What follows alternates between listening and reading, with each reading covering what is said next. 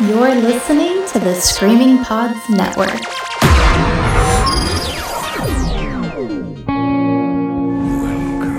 We must search for what is truth.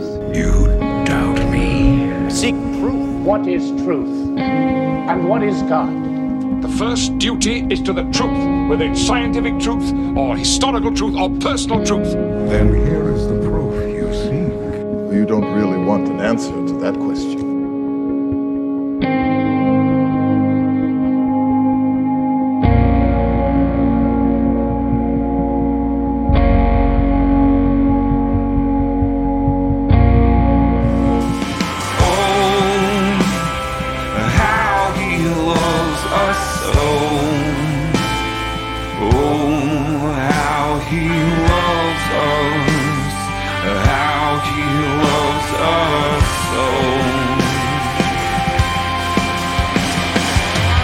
Even though he's responsible for probably one of the most well-known worship songs in the last decade, John Mark McMillan has remained above all else a storyteller. Hey girl, let's go down, wash our hands in the Carolina tide.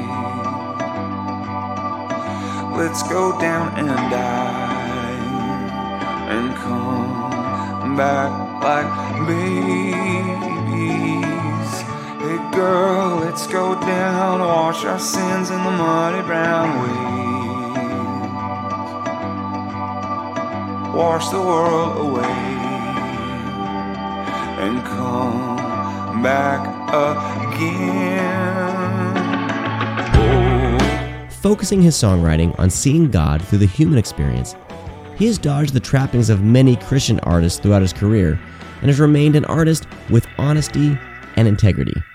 I've been chasing God, I've been chasing Mercury and lightning, I've been pressing hard, I've been coming up short.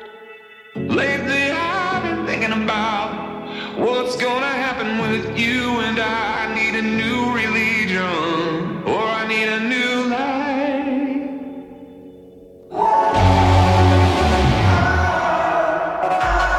This integrity is most apparent on his newest album, Mercury and Lightning, as he pulls from his own experiences as well as Roman mythology. I don't trust a fool, I don't trust myself, I don't wanna bother you. All of my doubt and regret said I wouldn't bury you. Promise that I'm doing my best, but I think I'm losing my head, losing my head. Themes range from wrestling with faith, politics, embracing the big questions, and finding our own place in this gigantic universe. From the Badlands as a child, where the dust devils dance on the dreams of the ivy wild. In places you grow up, the tumbling ground is rough, and there is no domestic heart. So what have we become? Just pedestrian. There is no domestic heart. The wheel to love is hidden within us, and we reckon with it, and we wrestle with it. The wheel to love is hidden within us, and we wrestle with it, and we wrestle with it. Complementing Mercury and Lightning are two EPs, the Mercury Sessions and the Lightning Sessions. Taking the songs of Mercury and Lightning and reimagining those songs with new acoustic and symphonic arrangements, and collaborating with artists like Joy Williams and Propaganda. It came on a Sunday, hazy and draped in irony. And it darkens the horizons, akin to white men touching down on Incan shores, akin to Babylon kings knocking on Daniel's door. Home is no longer home. You could take the wings of the morning and attempt to fly where? When your wings are subleased and someone has bought the air. You tell me. We just trying to feed our kids. And you could chant down the occupier. When the empire strikes back, you could try to set a forest fire. How you gonna get your home back?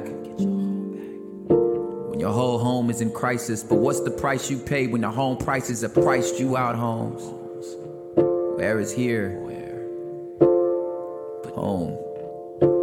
Somewhere between citizen, prisoner, and refugee. We ain't crossed the border, border crossed me. We ain't crossed the border crossed me. Today, John Mark McMillan joins me to discuss his faith journey, the great mystery of the universe, and trying to break down the walls of tribalism that separate us from those we disagree with. I'm Sean DeRager, and welcome to the Armchair Philosopher. I'm willing, but I'm weak. Come and talk to me. I wanna be your enemy, love. With me today on the Armchair Philosopher, very excited to talk to John Mark McMillan. Welcome to the show, good sir. Yeah, thank you, man. Thank you for having me with you. So, at the point of this recording, you were about to set out on a tour, and things are always a whirlwind when a band's getting ready to go on tour. And I wanted to highlight the tour really quick before we get going on our conversation. But it's called the Body and Ghost Tour? Body and Ghost Tour, yes. Who else is on that tour? It's Tyson Motzenbacher, Mike Maines, Audrey Assad is doing a couple of dates, and my wife will be singing with me on about 2/3 of the dates and doing some of her songs too. Very, very cool. So it's funny because if people who've listened to the show before know that when I was kind of going through my stuff, my deconstruction, reconstruction, all that stuff, I ran from contemporary Christian music, anything involved with that. So it's always funny that I kind of come back around and end up talking to people who in one way or another were involved with that, and you still are very much involved with the Christian music industry in a way. You're a little more independent now. But I got to say, man, your new album and then the two subsequent kind of like follow-up EPs, like restructuring of some of these songs, are just fantastic. And they kind of pulled me back in to checking out your stuff again. And then I totally had forgot that you'd wrote that very popular praise song, How He Loves. I was like, oh, it's that guy. Is that John? He wrote this song. So I just want to congratulate you, man, on these albums. These recent albums are just fantastic. And the way that you and these two EPs can go song by song and you have a little commentary on them, it's just great. So I just want to thank you for those albums. Yeah, thank you so much, man. So I wanted to talk about kind of a brief biography, kind of about where you came from. So I know that you came from a Christian family. You were raised in the church. It's always a hard setup to be like, well, tell me your life story, man. But I think I wanted to like when I guess up to the point of when you wrote How He Loves, and you wrote it was independent, and it kind of just blew up from there. Yep. As far as your Christian background and things like that, what kind of brought you to that point, I guess? I mean, I was writing songs. I went to sort of a Christian ministry type of, it wasn't a college, it's like a ministry school, church ministry school, and I grew up listening to all kinds of music, but I got involved in worship music in the 90s, and it was really fun and weird in the 90s, the worship music, and it's like anything went, anything was possible, or anything was allowed.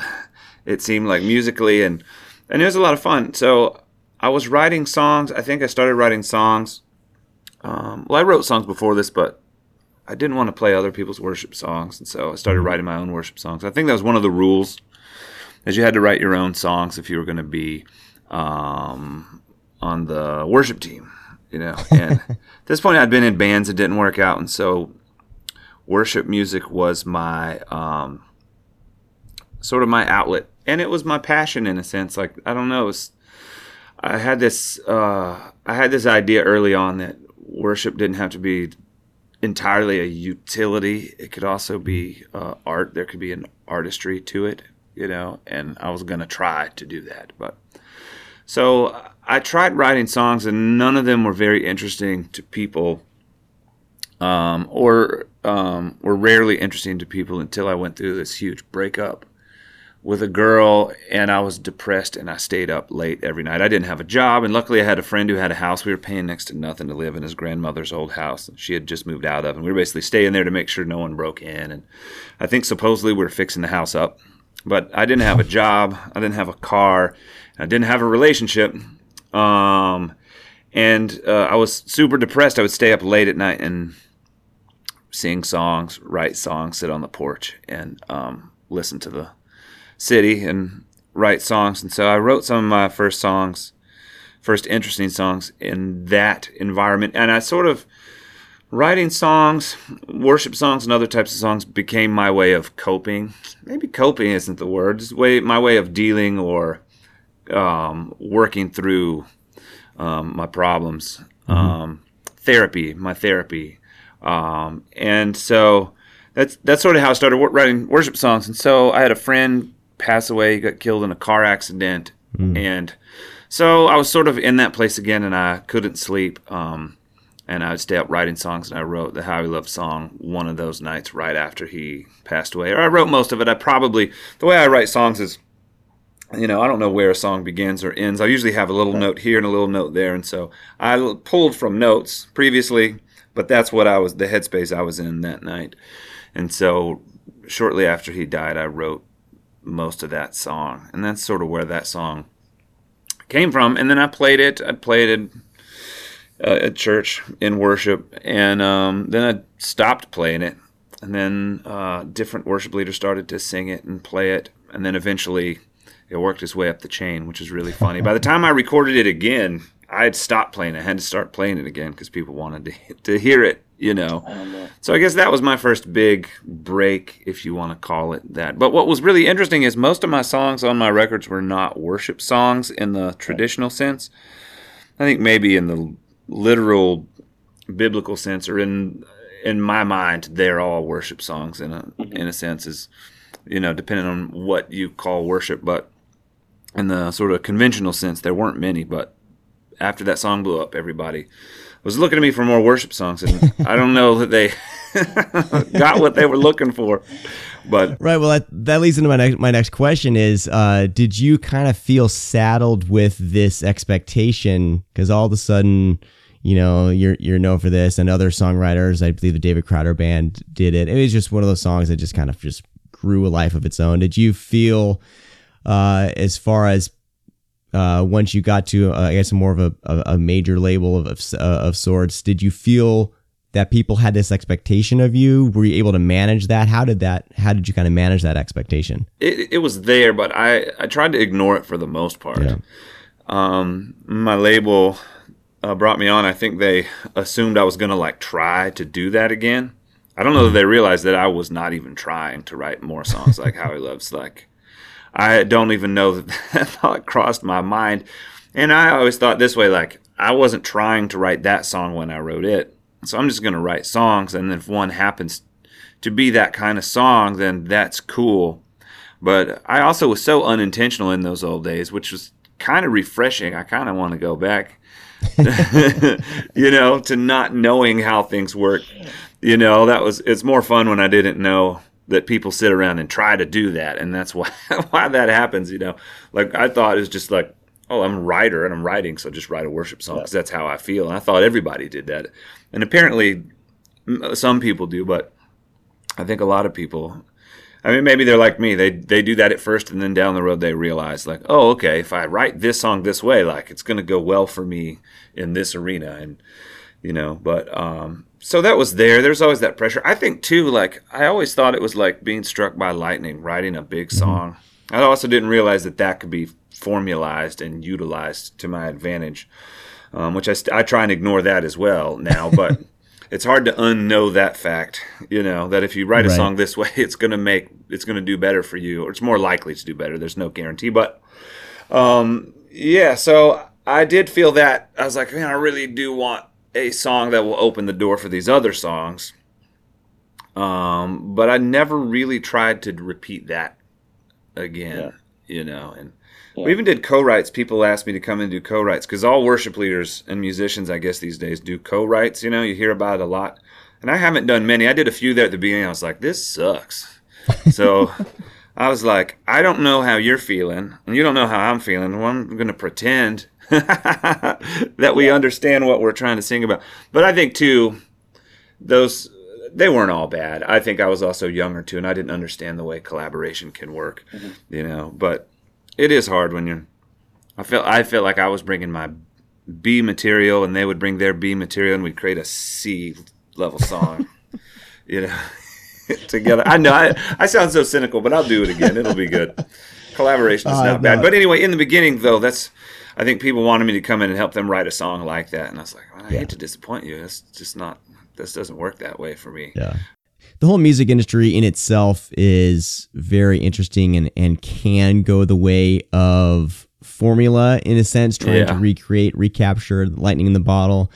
I wanted to talk a little bit about kind of what exploded from there, and especially through the 90s, was this kind of business of worship and you know, Hillsong and all this kind of stuff, which I listened to punk rock bands. I was in hardcore punk rock type bands myself, singing, so I was always, you know, side-eyeing kind of anything like mainstream, and then especially in the Christian industry, because I was big on the tooth and nail bands, and that's basically it, you know, and at that time, and just seeing this kind of big business kind of come out of the worship, and then even like mega churches and things like that. And what do you think about kind of like that, this business aspect of Christianity?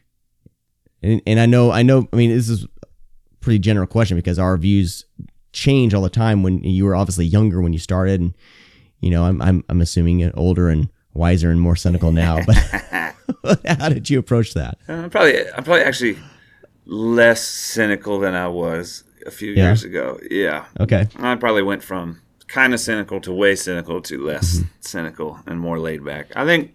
Yeah. So I think it's a complicated question, but or a complicated issue, I should say. I think it gets a little weird when that first time you realize, oh, okay, like, you know, I write a worship song, and then all of a sudden, it creates a lot of opportunity, and then you kind of want to repeat that in sort of the business American capitalist idea of that is. Which I guess I'm not 100% against, but, you know, is, you know, you do something, well, let's scale it up, and you get more of what you got the first time, and each time you scale it up, you get more. And that's cool, but the problem is when you get to a point where you're addicted to the money, you know, so there's nothing wrong with the money, I guess, but when you get addicted to the money, you know, so I think unwittingly I didn't get too involved in that, you know, so for How He Loves, I think most people, I don't know why, I think I was just super idealistic early on, you know, which I think played into my advantage on the long run, you know, but I think a lot of people thought I was crazy, you know, like you write a song like How He Loves that is a huge song. I didn't even know quite how big a song it was, but it was a huge song, like you could try to do that again.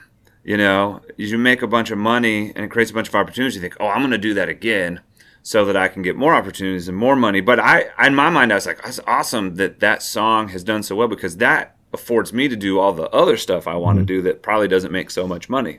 And so that was sort of the way I went about it. But what can happen is you start making the good money, you buy the bigger car and the bigger house, and your family gets used to things. Your wife gets used to a certain way of living, and then you're like, I have something I want to say that I think is challenging, and you say it, and you start to lose a lot of that stuff, you know. And so I think that's where it gets difficult when money drives or when commerce drives worship, because you know, worship has to do with the way we think about God, right? You know, and so like this language we have for sorting out God things, you know, which is in my mind a lot of what worship is sort of sorting out God and faith and, you know, that kind of stuff. When that is driven by commerce, there's a danger there, because if I have influence and and I feel like I'm called to say something that is going to be unpopular, right? Then I'm tempted not to say that. So I think what happens, you get this, it's what would you call this? Like this echo chamber, right? Yeah. So it becomes more about, I'm creating songs for you that tell you what you want to hear so that you'll be drawn to sing my songs more in church, you know? And so writing a worship song becomes more about how to be the least offensive you possibly can be so that you'll be played more, you know? And I guess that's music in general, if you think about it. Yeah. I mean, you know, for the most part, I mean, you know, there are exceptions and things, but, you know, for the most part, I used to have a friend in the music industry, played with like Elton John and Sting, and you know, he's B.B. King, and you know, he was sort of one of those guys who's in with you know, legit superstars of Right. days, you know, and he's written a bunch of songs from back in the day, and he's like, the way you, which this doesn't work anymore, but he said the way you write a hit song is the way you become president, not by being the best for the job, but by being the least offensive, which I guess that worked until last year. that got burned to the ground. I know. I was like, well, or maybe he's right, and that's even scarier. But you know what I'm saying, and so like, Yeah. when commerce drives the spiritual conversation, like it can get, I think it gets dangerous, you know. But at the same time, like I used to have this friend who was a teacher, and he had this other teacher that he used to argue with a lot, and this other guy used to try and argue the point that teachers shouldn't make any money at all. The teachers shouldn't be paid. They should do it for the passion, because people who do it for the money are not right for the job. And I think that's ridiculous. That's a terrible, terrible idea. Yeah. You know, and I think it's the same with music. It's the same with your doctor. Like, you know, there's certain things you don't want to get a deal on, like surgery or a parachute, right? Like you want to pay full price for heart surgery. You don't want to get a deal. You know what I mean? Like, and so there is an aspect of commerce that's not evil in and of itself. But gosh, the temptation is there, and you see it. And I know so many people in those worlds. And I guess that's one of my biggest problems with people who criticize megachurch and big church. And I'm not a big church guy. I don't go to a big church. I'm not involved in a big church. It's not my scene at all. But I guess because of what I do for a living, I know so many of the individuals involved. And so many of them are really great people, some of the best people. You know, super genuine, super generous. You know, there are obviously you know, people who are not like that in that world, but it's not the rule. It's definitely the exception. Like, you know, and right, so I do have, but, you know, so I don't want to, I have a hard time just blanketly criticizing big church, you know, because I know too many of the people involved who are, for the most part, really amazing people, you know, and most of them feel the way I feel about commerce driving the spiritual conversation, but it also is a really difficult thing to stop once it starts rolling. It's a very difficult thing to steer, you know, I can imagine. And so it's a complicated issue. I mean, for sure, but it is a thing though, man. I mean, it is a thing. Like money really does drive the worship wagon. And like I said, like I used to blanket criticize mega churches, especially when I was kind of going through my, you know, when deconstruction or losing your faith is an interesting thing because, like I've said in I think one of last year's episodes, we talked about mimetic theory. Mimetic theory. I'm not smart enough to pronounce all this stuff correctly, and we talked about there's a grieving process that goes with someone losing their faith or losing their worldview that they've held, and kind of totally there is this anger that drives you have to go through, and a lot of people will go through that, and the easiest target is these big rich churches, is people using commerce. I used to work for a Christian clothing company called NOTW, and it's easy. Those are all easy targets. But what I've been learning is once you start opening up conversation with people and getting to know people, especially people that you've kind of put this perception on, there's a whole new ball game. And I do want to talk about this in a political sense in a little bit. But before we get to that, I do want to ask, because there's definitely because your earlier albums, I can definitely tell that you weren't trying to ride the worship train, which is when I first tried revisiting. I was like, oh, here we go. Because a lot of times worship music kind of triggers some negative emotions from me now. I understand. And I was dreading diving back into your discography. But when I did, I started noticing that, oh, yeah, there is some of that there. But there's another conversation going on that John's bringing to the table with these songs. And I can tell that there's a more artistic approach to the songwriting. However, for me and my personal taste, I didn't really gravitate to any of those albums. The new album, and I don't know what it is. I mean, the Mercury and Lightning, and then going into the Mercury sessions and the Lightning sessions.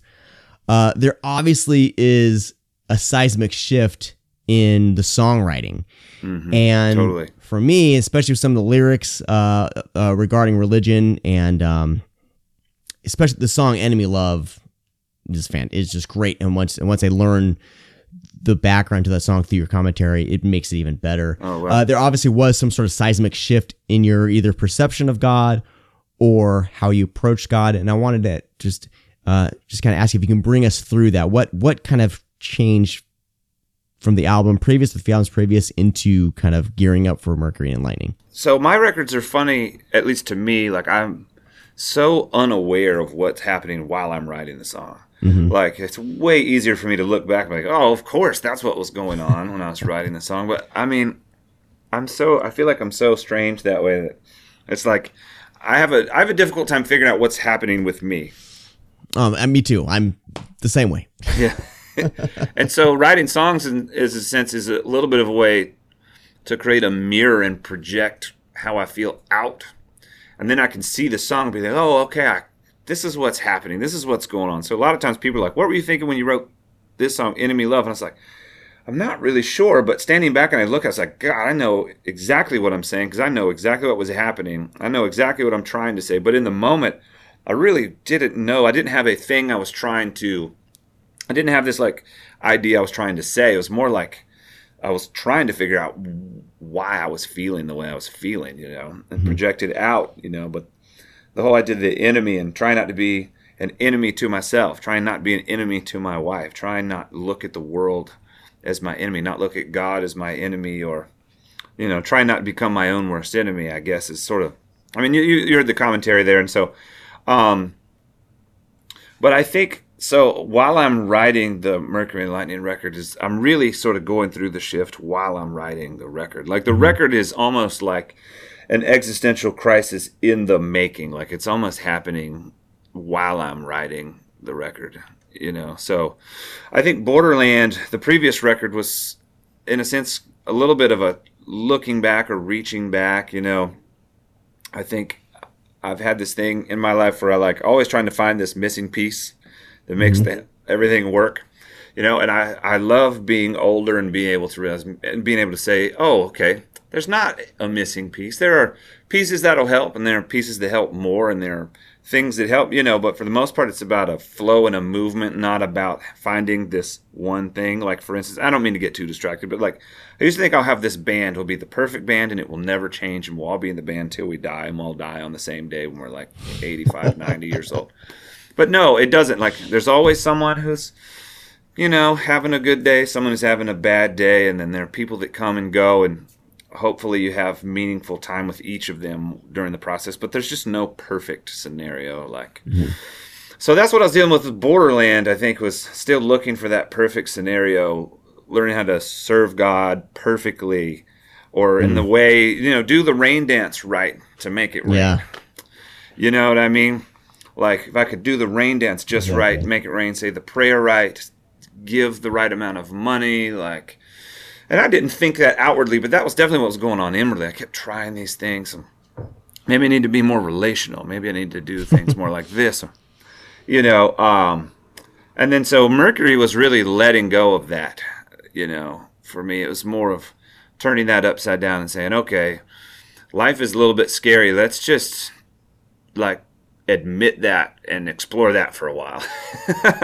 You know, like with the hope that we embrace God at the end of it, you know. But, you know, I sort of allowed myself to say, hey, if I really believe this God stuff, I have to allow myself the opportunity to not believe it, I guess. You know, like, you can't really believe something if you're not allowed to consider the other option. And it's tough. It's tough, especially since you were raised Christian. A lot of people who were raised that way, you know, may bounce back and forth a little bit with, you know, it can be, you chalk it up to rebellion, rebellious teenager. But yeah, no, that it's, I get what you're saying. And I think doubt is a very important piece to the process. Yep. And the scary thing too is, and looking back on this, I'm like, man, this is so ridiculous. But, you know, when I'm 20 years old, I'm supposed to believe all this. And it's not supposed to change. And then people are looking at me. I'm writing songs and giving messages in church and preaching in church, and I'm very young. And looking back, I'm like, I wasn't like a screw up, you know? Like, I was a pretty all right guy. I was like, but man, I was so immature, you know? And I was like, why would I assume that my faith and the way I approach God and the universe, like, would stay that way? Why would I assume that I would have it all figured out at that age when I didn't have, believe me, I didn't have anything else figured out, you know? And so, like, when you're sort of gain some sort of success or notoriety early on, people literally think that you have it figured out, you know? And it couldn't have been further from the truth, you know? Like, you're successful, so you must know God. Like, there's a lot of successful people who definitely don't know God, you know? And so it is, I don't know, that's difficult. And then you feel like afraid that you can't deal with your issues when really you have no choice but to do that if you're going to be honest with yourself, you know, unless you're just going to believe and be the same person you were at 20, and I'm almost 40 now. So to go 20 years of life without changing and maturing seems unrealistic and sad, you know? So that's all going on. And I think I'm conflicted too, because I love church and I love God. I love the idea of God. I love Jesus. I love the idea of Jesus. You know, but at the same time, I'm like, I can't swear to a lot of this stuff anymore. You know, like, I didn't realize, I mean, I don't know. I didn't realize I was a fundamentalist. You know, I never would have used that term. And honestly, I didn't use the term evangelical, fundamentalist. I just didn't think in those terms. I went to church, and you know, I didn't really think about what type of church or what you called what I believed, you know. But I've definitely come to a place now where I'm definitely not a fundamentalist, but I'm pretty open to just about. I'm open to God. I'm open to the Bible, you know. I don't think Jesus was a fundamentalist either. Yeah, I know. I don't think he was either. And here's the truth, and this has actually been the beautiful thing. It's like, I really do believe in the Jesus way and the Jesus discipline, you know. And I mean, that's what it means to be a disciple, right? And so the beauty of it is I can be a disciple of Christ, and I don't really have to necessarily subscribe to all this other stuff. You know, it's sort of peripheral in a lot of ways. You know, so I think for me, I've sort of come to the place where I believe that faith is more of a physical thing.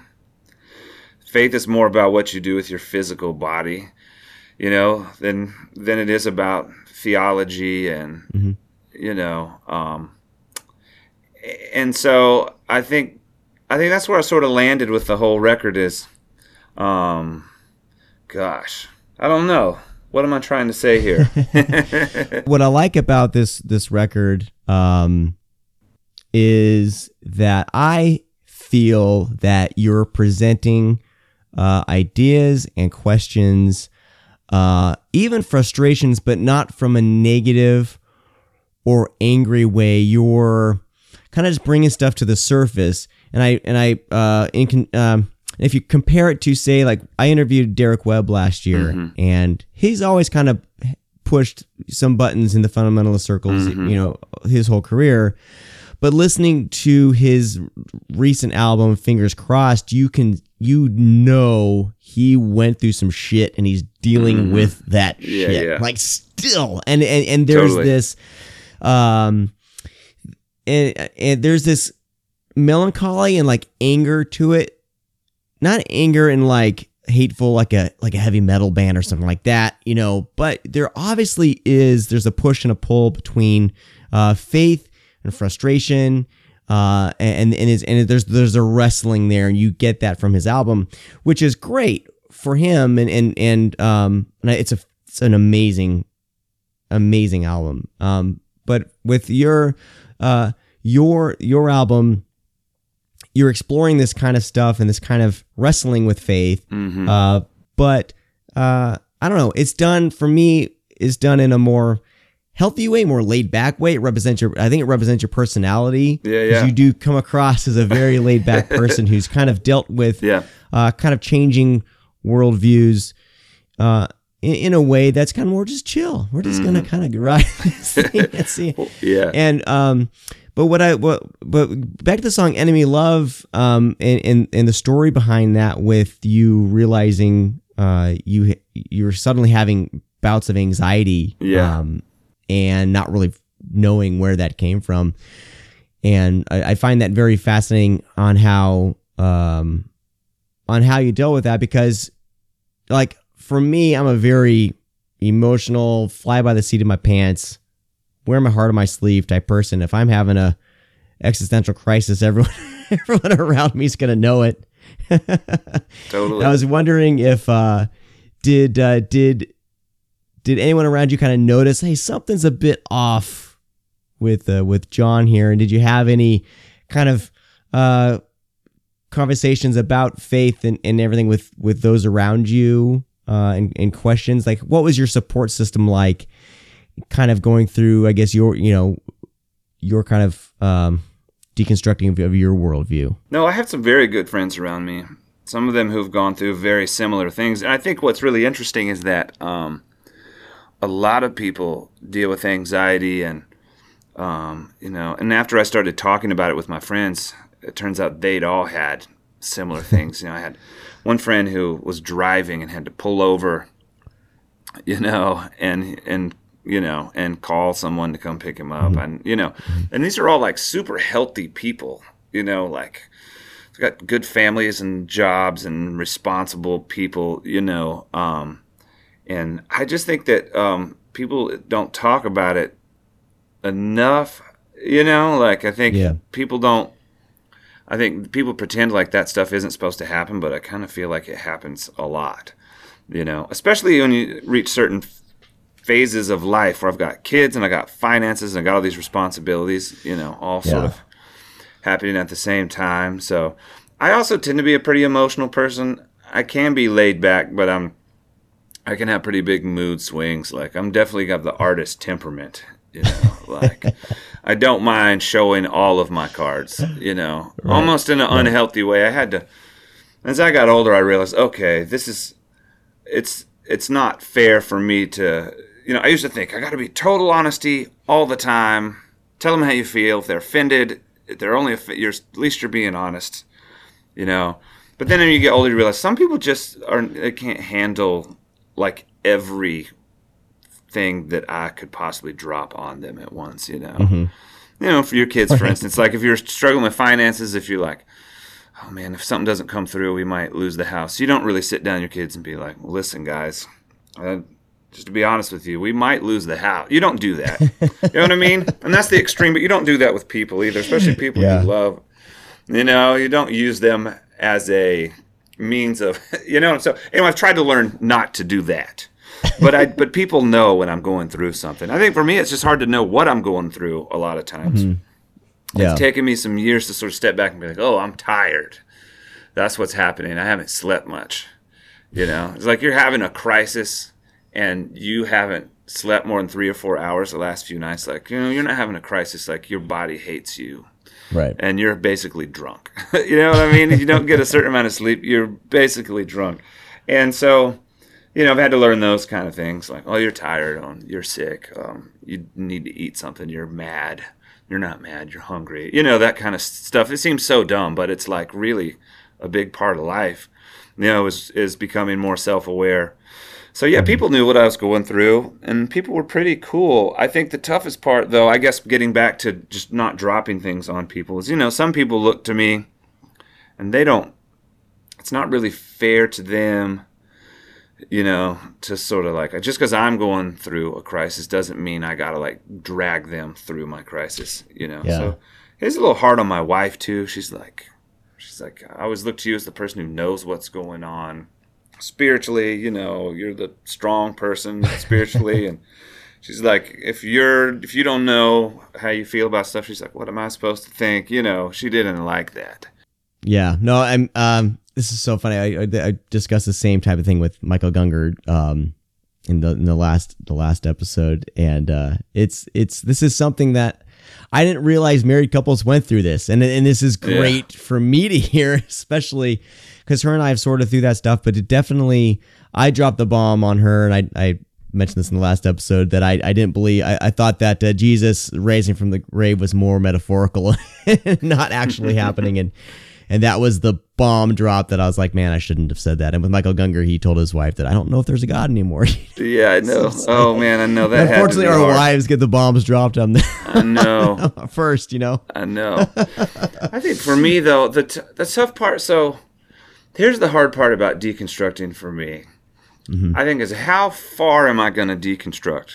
Right. Like, all right, well, I'm going to say God is a construct. We've constructed this idea of God. All right, well, let's just break down all constructs, okay?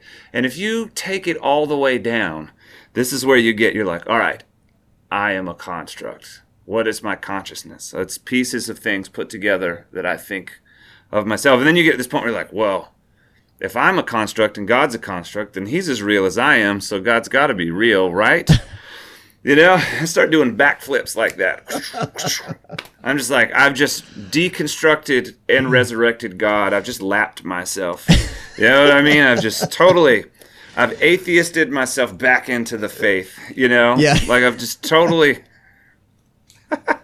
But the tough part for me is like, I used to pray a lot. And I used to pray the wrong way too. Not the wrong way, but selfish prayer. And I actually think selfish prayer is okay, like, because you have to have a place. They say complaints go up, right? And it's like, am I going to drop my stuff on my family, or am I going to take it to a higher power, What's healthier, But I would go and I would pray, and this has been the most interesting thing. I would go and I would pray for things. And then I would pray for weird things that don't matter just to see if God's paying attention. That sounds so dumb, and every theology person be like, that's literally wrong. That's fantastic. Isn't Jesus in the wilderness quote, don't test the Lord. Right. Don't test God, It's like, I don't know. I would pray, and like, my prayers would almost always be answered. Almost always. Even some of the most meaningless stuff, like, I remember thinking, I was really young, this sounds really immature, and it probably was, but, I grew up, and one of my favorite shows was Lois and Clark. You remember Dean Cain and Terry Hatcher. And I remember, like, for a while, I was like, man, Terry Hatcher hasn't been in anything big in a while. I was like, I wonder if her career's over, because I noticed that with actors early on, like, do a big show, and if you don't do something big soon, it's like, they forget, you know what I mean? It's a small community. I was like, yeah. And I was young. I was like, I thought she was real classy. So I would pray that she would get in another show and she would have some sort of big career. This sounds so dumb. I understand it sounds dumb. Okay, and I'm just throwing it all out there for just me totally honest here. You know, and within a year, the Desperate Housewives show, which I've never actually seen an episode of because I could care less about the premise of the show, like, absolutely exploded and made her, like, a way bigger star than she ever was with the Superman show. But, like, I have, a long list. It's not like this random things. I have a long list of stuff like that. So I've got to feel like either, one, there is some sort of God out there listening to me, or number two, the universe is just really, really trying to make me believe that there's a God. You know what I mean? Like, and I know, look, there's no sort of, and this is where it gets hard for me. You know, what about when you pray for someone when they're sick and they die anyway? Mm-hmm. You know, right. And so that's difficult, right? That's really, really difficult. Right. But everyone that Jesus healed died eventually. You know, it's sort of like. I had this, so I'm going to get real heavy here. I had this friend who died of cancer. And so he had these super charismatic parents who prayed and did all the, I don't know what your experience is with charismatic. I grew up charismatic, so they pray a lot, pray for healing. My dad, it's his favorite thing. It's what he lives for, right? And so, you know, he was supposed to die before he was 2. And he ended up living to be, he ended up, then he lived past 2, and he was supposed to die by the time he was 5. He lived past 5. And it kept going on like that. The doctor said he wouldn't make it. So he died at 24. I think he was 24. He's in his early 20s. And I was so mad when he died. I mean, I was so mad. So mad at God. It's like, I thought, we prayed and he answered prayer, and why would you heal him over and over? And I had this moment where I realized, like, oh crap, I'm asking the wrong question. I'm asking the wrong question. Like, I'm saying, why did he die? Why did he die? Why did he die? And I just had this moment where either God or the universe sort of pushed me back in my mind, and for a moment I realized, like, I'm totally asking the wrong question. The question was never why did he die. The question was why he lived. You know? And so I realized I was like, oh my God, that is not just true for him. Like, he's not supposed to live to be 2 and he lived to be 24. So, like, the fact that he lived to 24, I was mad that he died so young, but I should have been, like, just absolutely elated that he lived to be as old as he did and that we got the time with him that we did, right? And then then it went even further to me, and I realized, like, actually everything is that way. I was like, and so, I stopped asking why people die. I stopped asking about why there was suffering, not because it doesn't exist, not because it isn't there, but because it's just totally outweighed by everything else. In fact, like, death is only so bad and suffering is only so bad because life is so good. Yeah. That's the only reason. Otherwise, we really wouldn't care. It'd sort of just be, we just run our course. Like, it would be more like, well, the tomato bushes, like, we got good tomatoes this year and have to chop them down and plant some more tomato bushes. And there's no, like, sadness or grief in the tomato bushes. You know what I mean? I was like, but it's because life is so good. So, like, I'm working through all this while I'm writing the Mercury and Lightning record. Like, I'm seeing that, like, God is definitely not, like, my ideas or my container that I created for God does not fit the God that I am seeing while I'm writing this record, and it absolutely is pissing me off. It absolutely is sending me for a loop. But at the same time, I'm wrestling with these other things, like, why is life so good? Why do I get prayer? Why are my prayers answered? Like, why does the universe seem to work in my advantage? Why does the world play in my advantage? Like, why does things happen for my good? Like, it's just such a mystery to me, and so I can't sit here and say, like, I have this evidence that God exists. I have this proof. But it just sort of seems that when I project my body in the direction of God and in the direction, when I apply myself to the Jesus discipline, like, God, the world just shines for me, Yeah. you know? And and I go through some heavy stuff too. Like, it doesn't make life perfect by any stretch. You know, it's sort of like pain is unavoidable, you know? So for me, it's not like my faith prevents me from suffering. But it's sort of like you can either suffer in life or life can be like utter hell. You know what I mean? And so like suffering is inevitable, but my life doesn't have to be utter hell. You know, when I throw myself into the Jesus discipline and, you know, and I have faith with the way I approach the world physically, it just most of the time seems to work to my advantage. You know, but it's hard to put that into words. I mean, but it doesn't mean I don't have my doubts. Those, you know. So I guess what I'm saying, Mercury and Lightning is I sort of like, well, which record am I going to make? And I was like, crap, I'll just make them both.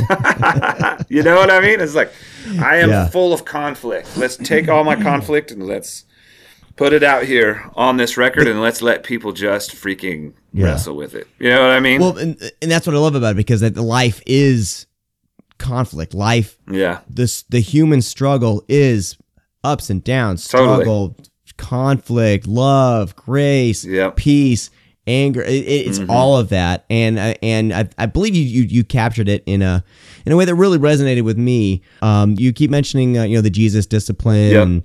And I wanted to know, like, for you, like, what does that mean to you? You know, what is it about Jesus, and what is that discipline that you're describing? Well, I think that the sort of classic answer to that would be, you know, love your neighbor as yourself. You know, things like forgiveness, things like don't let anger go but so far before you, you know, those type of things. And from what I see, I think that it just seems like a better way of life. Like, loving your neighbor is not like the magic. So like, I grew up thinking loving your neighbor was the magic. If I love you, do good things for you, then God will bless us all, right? But I actually think it's more like this. I think the blessing is in loving my neighbor. Like, if I love my neighbor, then the reward is like, oh my God, I get to see another human being and have compassion for another human being. You know, I get to experience what it means to have fellowship with another person, you know. And forgiveness is the same thing. It's sort of like, it's kind of its own reward, you know. Forgiveness is a lot like, and I dealt with piles of unforgiveness in my life, you know, and just the days when I am in unforgiveness are terrible days. They're terrible days, and days when I can let go of that are great days, you know. And so for me, it's like, it's so basic. And I think it's supposed to work, you know, like Richard Rohr says sin is what doesn't work, you know, and I just hate the word sin. I mean, maybe there's a place for it, you know, but to me, it's sort of, there are these magical things to do and magical things to don't do. And if we don't do the magic things and we do the good magic things, then sort of all the magic is going to make life great. But I don't think it's quite like that. It's not like doing the rain dance and holding my legs just right and then God's going to... I think it's the other way around. I think that God's in all of it, and that you sort of operate within that structure. And that's why I really believe the laying down your life for your brother is the better way to live. Like, it's just actually better, you know.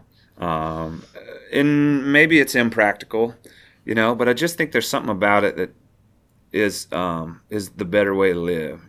Yeah, that's what I found, because I used to think that I wasn't living right. I was involved in too much sin. I was watching the wrong things, doing the wrong things, being with the wrong people. And through my own journey here, I've seen that the path of grace and love and forgiveness has worked for me. And even just recently, having that patience and forgiveness with other people I don't agree with. And here's where I want to bring in the tribalism conversation, because these past couple years have just been insane. And I noticed on Twitter you did put something out there about tribalism. Yep. And I'm not going to, it doesn't matter who you voted for, who I voted for, whatever. How I've noticed that in my own conversations with people in my life that I don't agree with, I've found that if I have patience and forgiveness with them and listen to their side and present my side, we've had a better conversation and a better relationship, as opposed to each of us trying to change each other's minds. And I don't know if we need to go through this tribalism period, because tribalism is another word that I've been hearing a lot. I know. It's lately, almost like done, Yeah. I'm almost like, and I mentioned this on a couple episodes back with my old friend Josiah Hesse. He's not a believer, and so what I had mentioned was, what if the whole this whole political climate and the past election and the Trump years, what if those were it's crazy for me to even say. Totally. What if God intended this to happen so we can go through this and deal with the tribalism problem in our country? I can't believe I'm saying that, agreeing that maybe God let this happen. Totally. I mean, let's just be honest, though. He will let some shit happen, though. You look at the world, man. There's definitely something to learn. Definitely something to learn. I mean, I wish I was smarter and more well-read than I am. I could support my hypotheses with more weight than I have. But, in a lot of sense, I think technology has a lot to do with it. Like when you think about, oh gosh, and I don't want to compare it to this, okay? I'm just going to use an extreme example here just to prove a point, but good grief, please, I don't want, I'm really not trying to bring this into our current conversation, but it's the best example. You think about World War II, like what Hitler did was not really different than what people have done throughout all of human history, right? They were afraid that they would be, and they were intimidated from the outside world. As after World War I, they were defeated, and the people felt defeated, and the people were afraid. And so when someone stood up and looked strong, they thought, well, we'll fight fire with fire, and we will, if we win first, then they can't beat us, right? And that's, that's a way oversimplification, but that's kind of the way it happened, right? Well, that's not uncommon. In fact, that's super normal. But what made World War II so different is that the technology existed for them to do that on a scale that had previously not existed, right? Right. The bombs and planes and gas chambers and, like 100 years before. I mean, I know there have been massacres throughout history, but, you had to have a lot of people with a lot of swords. Weapons of warfare. Yes, totally. Technology has increased all that, definitely. Totally. And then, of course, we dropped the bombs, and so ended the war, I guess. But it sort of created an awareness that, like, okay, we need to get our head around this technology, or someone is going to use it to kill everybody. Okay, well, once again, a super extreme example, but I think you have a similar thing happening now. Okay, so you have advertising. And the technology basically exists to advertise to you. Facebook, Instagram, social networks, television. It's nothing new. Like, I have advertising on my shirt. Like 50 years ago, people would have been appalled that we'd walk around with ads on our clothes. So, like, what are you, a billboard? Like, we don't think it's weird. But, but people would have looked at us. My hat is advertising. We're advertising. But advertising by nature exists, the way I see it, advertising exists to create anxiety. Advertising produces anxiety. If you don't have what I'm offering, then your life is not going to quite, whether it be on a small level, like on these new Bluetooth headphones, because this cord has given me a lot of anxiety, or a little bit of anxiety, less anxiety without the cord. Life is going to be, but you create. But I never thought I didn't need a cord. No one told me that headphones without a cord, until I saw it, and it's like, oh God, I've got this cord now, and it's driving me nuts because I'm so used to headphones without a cord. right? And so advertise, create this anxiety. And so you have all these people that are so full of anxiety. And if you don't believe it, go look at the Twitters, and you go out into the rural areas and you run into people that I know, country type people, not even country, they're still intelligent people, but they're full of anxiety. Immigrants are going to take our jobs. This is, they're got this anxiety that's been created so that they will support a thing. But then you're in the city and you have the same types of things, you're like, Trump's, Nazi sympathizer, and I whatever, you know what I'm saying? Like, I'm not a Trump supporter. I don't like Trump. I didn't vote for him. I won't. Right. I will vote for whoever runs against him in the next election. Okay, and I'm pretty much a conservative. Well, I don't know what I am, but you see what I'm saying? Okay, so here's my point about tribalism: is you're creating all this anxiety, and what's happening is people are rallying together and bonding together over their corporate anxieties, right? See, people. So you have this Christian with a little c tribe of people who they feel like their values are being undermined. Is that the word, undermined? Yeah. Undermined. I think so. Then they see the world. They have this anxiety that the world is going in a really terrible direction based on what they were taught or led to believe is the right way the world's supposed to be, and so they're trying to hold on to that, and you see them trying to hold on to that. And I guess this is my point, is that tribalism seems to me like the invitation, the Jesus invitation is the invitation to step out of tribalism, right?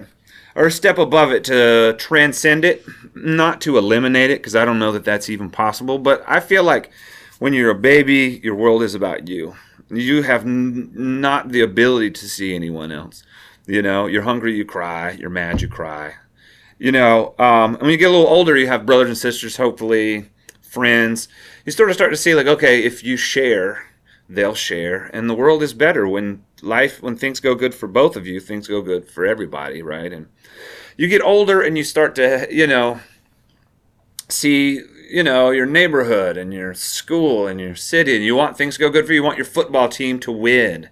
You want your team to win because it's going to be good for your town, And then you see your country. You want your country to do good. But then there's a point where it's like, can we actually transcend beyond that?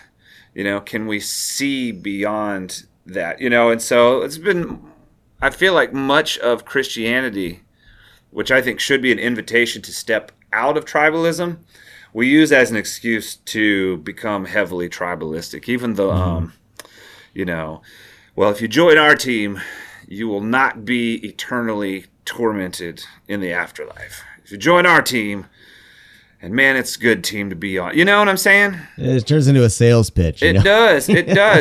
And sort of like, the comment today was like, what's greater, the greatest commandment or the Great Commission?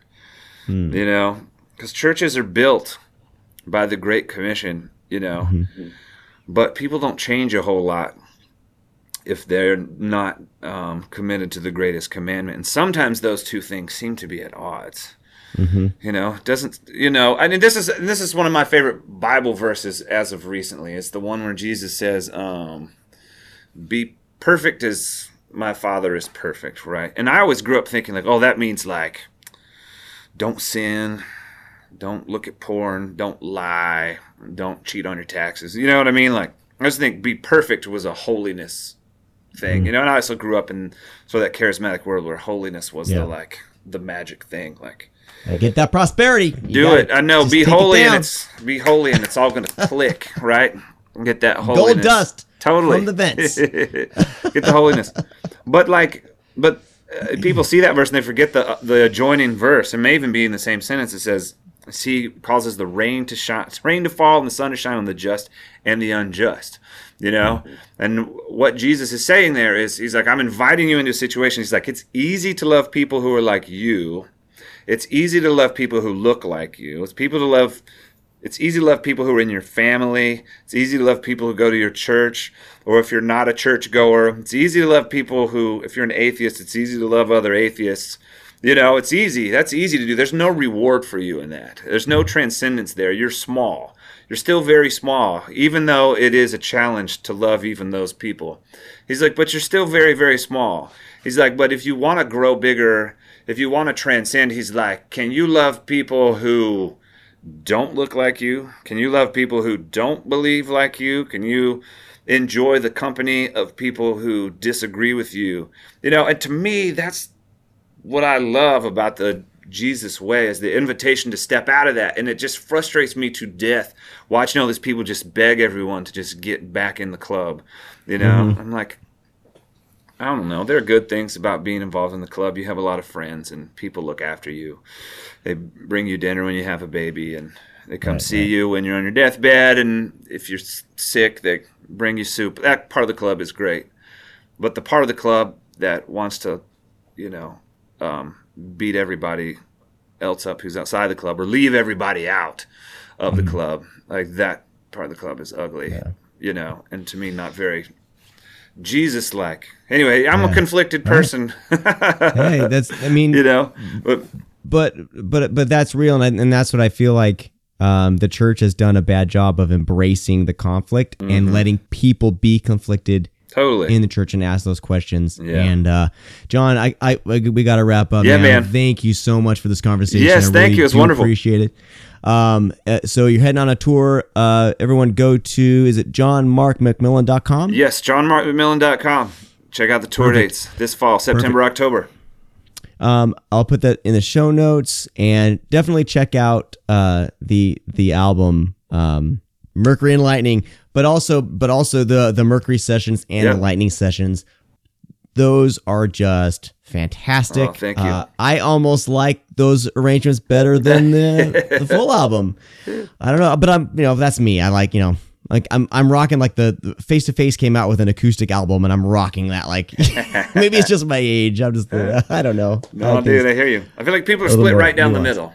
Some people love one or the other, so it's fun to do both, Well, that's awesome. And the commentary, that's a fantastic. I was just, I'm just going to keep on going. I'm always like, I got to go. And then I'm like, blah, blah, blah. It's all good. But the guys in the band, the Agony Scene, they're a metal band that I, hung out with. The guys were from Tulsa and Oklahoma when I was living there. We hung out, and they had to do a commentary for their album, and they're like, what do we talk about? We don't know. You know what I mean? So hearing your commentary being so thoughtful and bringing storytelling into it was just fantastic. So I want to, because normally I skip all that, skip the commentary, but I want to encourage people to listen to it, because it's great, man. The storytelling you use on each of those little tracks is just fantastic. Oh, thank you so much, man. John Mark McMillan, thank you so much, and I hope to see you on tour someday when you come through Southern California. Yes, definitely. I know, unfortunately, we're not making it out this year, but next year for sure. Bloody like my Savior King, you came to me. I'll admit that I not always had eyes to see. I would like to thank John Mark McMillan for joining me today and being my guest. Had a fantastic time during this conversation with him, and I really hope I do get to talk to him again very soon. His album, Mercury and Lightning, as well as his EPs, the Mercury Sessions and the Lightning Sessions, are available on all streaming platforms. He's also on tour right now through October, so head to johnmarkmcmillan.com for concert dates near you, and you can grab physical copies of his music there. I'll make sure I put those links all in the show notes. Next week, Lisa Gungor will be joining me to discuss her book, The Most Beautiful Thing I've Seen. So please, in the meantime, grab her book, give it a read, grab the audiobook, give it a listen. You will thank me later, and so excited to be able to talk to her on the next podcast.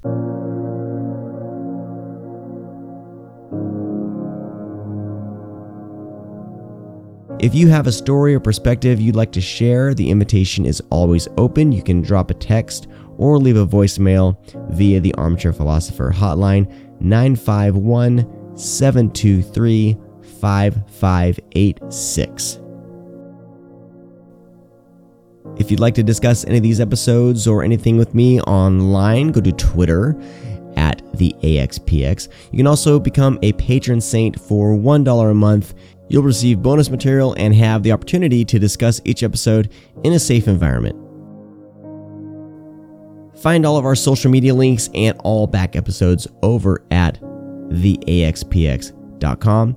Music on this episode by Candle Park Stars and John Mark McMillan, all used by permission. Thank you for listening. I will talk to all of you next time. Bye-bye.